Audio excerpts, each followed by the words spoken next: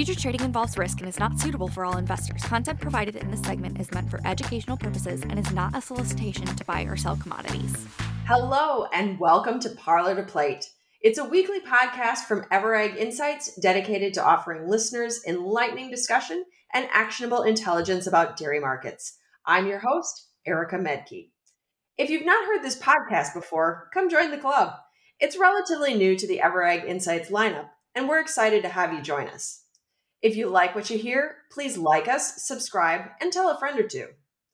First things first, let's timestamp today's episode. It is Wednesday, March 22nd, about 1 o'clock in the afternoon, Central Standard Time.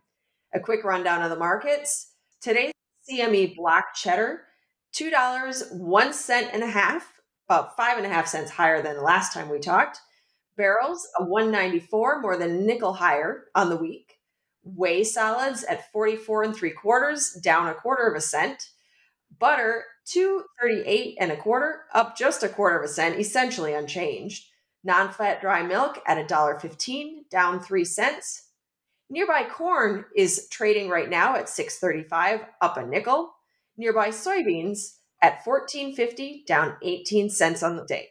Today, we are lucky to have another all-star cast from around the country. Leading off today is Jake Kingsley, our Director of Feed Procurement out of the great state of Texas. We've got Kevin Peterson, a broker of commercial services based in our Chicago office, and Tiffany LaMendola, our Vice President of Risk Management, who is based in California and avoiding the floodwater these days. So we'll get to that in a moment. But first off, we're going to start with what's the buzz in everybody's world. So Jake, would you mind giving us what's going on with grains? In particular, I'm curious what's going on with this Black Sea deal. Is it on? Is it off? Sure, and thanks for having me here, Erica. So the Black Sea deal still not completely finalized, but Russia has agreed to 60-day terms. Ukraine and Turkey are pushing for 120 days. Russia seems to be willing to agree to that if they can get some sanctions lifted off of some of their other exports. And then we're finding some support in the corn market here after a pretty good sell-off over the first portion of March. Some Chinese purchases over the last week or so have kind of stabilized futures down there in the 630 to 640 type of area. And then soybean futures have been the talk of the last 10 days or so here, breaking roughly $45 or $50 a ton off of their highs in the nearby contract, but seemingly finding a little bit of support here in a higher traffic area right around the 450 mark.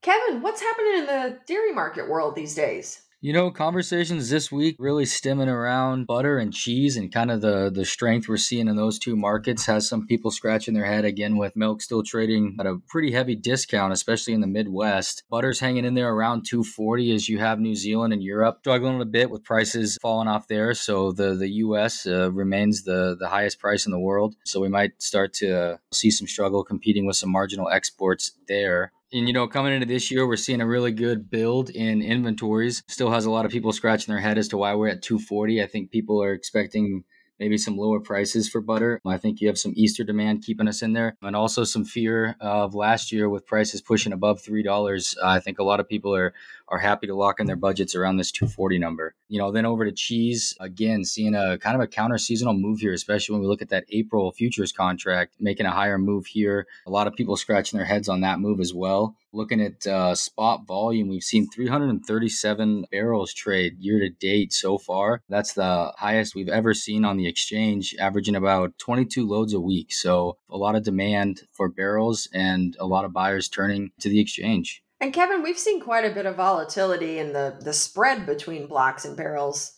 Have you heard anything about that lately? You know, not a whole lot. Definitely a lot of questions being asked about it. Beginning out this year, you know, we were probably averaging around 30 cents with blocks being over. Again, I think, you know, a lot of it has to do with such a large amount of barrels trading on the exchange, a lot of demand for them. So I think it's pushed that gap a little narrower, you know, and also too, coming up this year, we have some more block capacity coming online in Texas. And again, you know, no news of any new barrel capacity, and we haven't had some in quite some time. So I think, you know, that's also in the mix there as well. Tiffany, we've been all ears waiting to hear what's going on in California from somebody with boots on the ground. So can you give us the update of California? Yeah, absolutely. As a native of California, I prayed and prayed along with all of my friends in the dairy industry for rain and snow. Our prayers have been answered. It's just in a bit of extreme nature. we uh, we got a lot of snow in the mountains and then got hit with another atmospheric river that was quite warmer. So not only did we get a lot of rain, but it melted quite a bit of that snowpack and it just overwhelmed a lot of our waterways. It is a situation very much in flux, I would say, as more storms continue to roll in and there's still a lot of snow up in the mountains. We're probably going to be watching this situation for another, couple months as we make our way through spring. We do know late last week and through the weekend was a tough stretch for some of our friends, particularly down in the Tipton area, sort of that South Valley area. There was two major breaks on the Tule River, which caused widespread flooding. We are still trying to check in with folks, but there's been definitely an array of accounts. Some people had to fully evacuate their dairies, all of the livestock. We did hear of numerous instances of that. Some folks took some proactive measures, building berms around their dairies, trying to fend off the floodwaters, and even evacuated just, kind of again precautionary measures. We've heard of neighboring dairies taking on animals to help out their neighbors. Just a lot of things in the mix. Beyond impacts on the dairy, we did hear what is remembered as the old craft plant in Tulare also was shut down for some time. I think at this point it's too early to really know what the impact is. We know that probably some winter crops, some of the winter silage that got flooded might be a loss. Some of the commodity barns and the hay storage on some of these facilities might be a loss. Obviously, some disruptions in production where cows had to be moved, maybe being housed in a different situation, having to go from 3 times milking to 2 times milking. We heard of some milk truck struggles getting to some of these facilities. So it's just an array of issues. So stay tuned. We'll be watching the situation very carefully.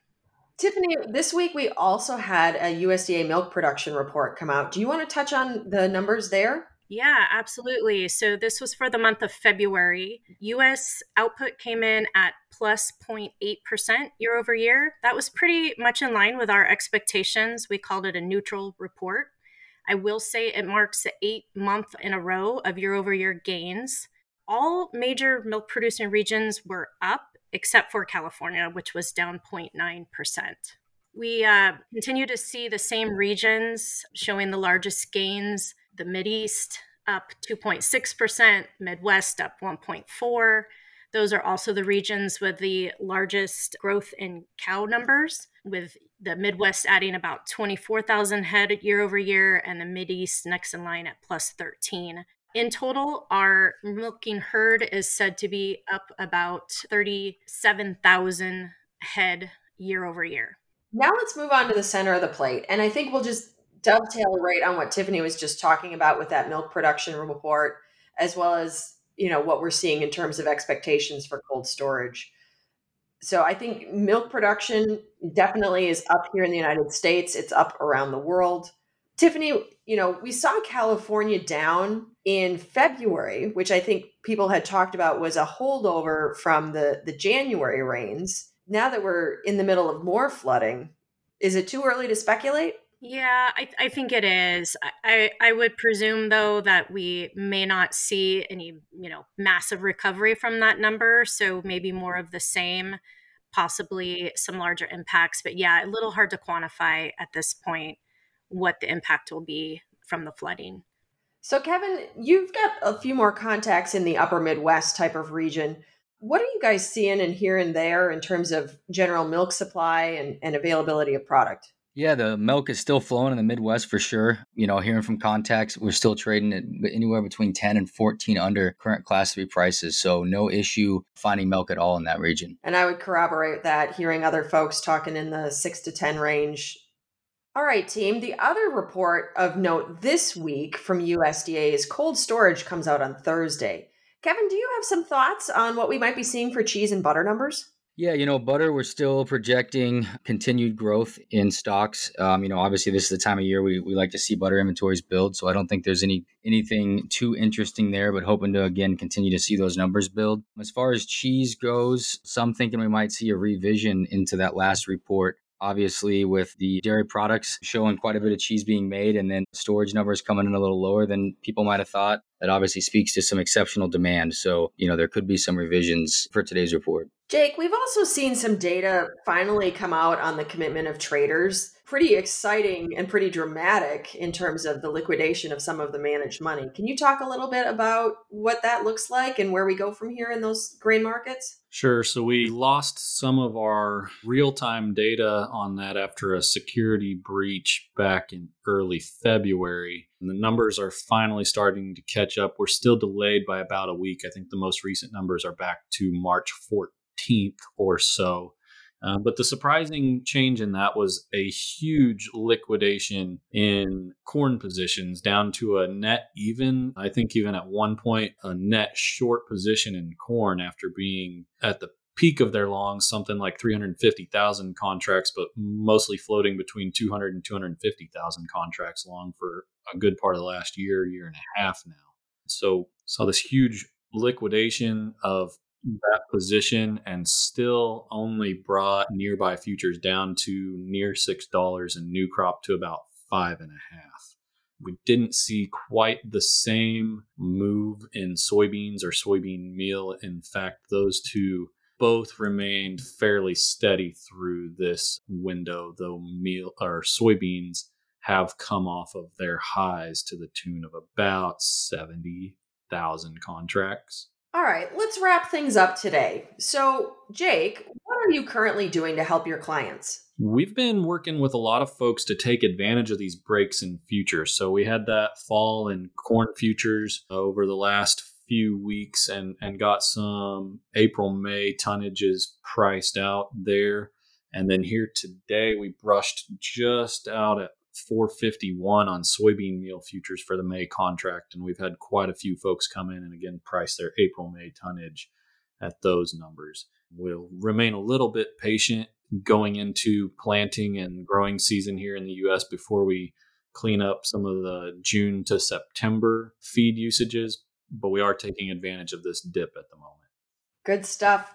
Kevin, what's going on with you and your clients? Right now, just trying to focus on ways to efficiently get some length in July to D's cheese. The last couple of years, we've definitely seen prices up here, but I think it's still a little tough for the end user community to look out there and see futures really struggle to break below $2 back there. So again, just trying to find efficient ways to get long back there, whether that's three ways or, selling puts in the more nearby months to finance some calls back there. But for right now, trying to avoid, getting long futures at those price points. And, some are starting to talk about 2024 and still kind of just waiting on that right now. We have some cheese capacity coming online here soon, and prices in 2024 are still pretty lofty. So I think waiting on that for the time being. And Tiffany, how about you? How are you helping your clients these days, both managing the markets and the floodwaters?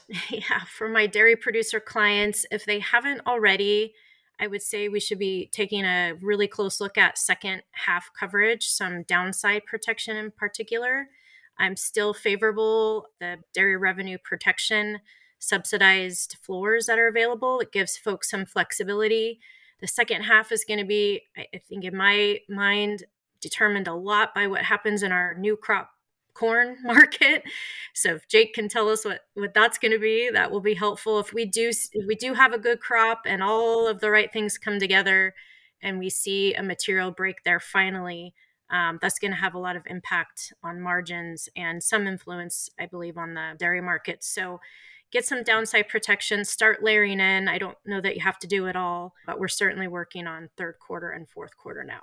That's a good point, Tiffany. I failed to mention that earlier. We have been taking advantage of this break in new crop corn as well. I think there's potential for some downside movement in that market, but there's also real risk of a move significantly higher there in December futures. So while we're not capturing that in a cash price, we have been taking measures to put in some sort of option coverage to cap your upside risk there to kind of go along with what you're doing on milk. Thanks, Jake, Kevin, and Tiffany, for joining me today and a great discussion.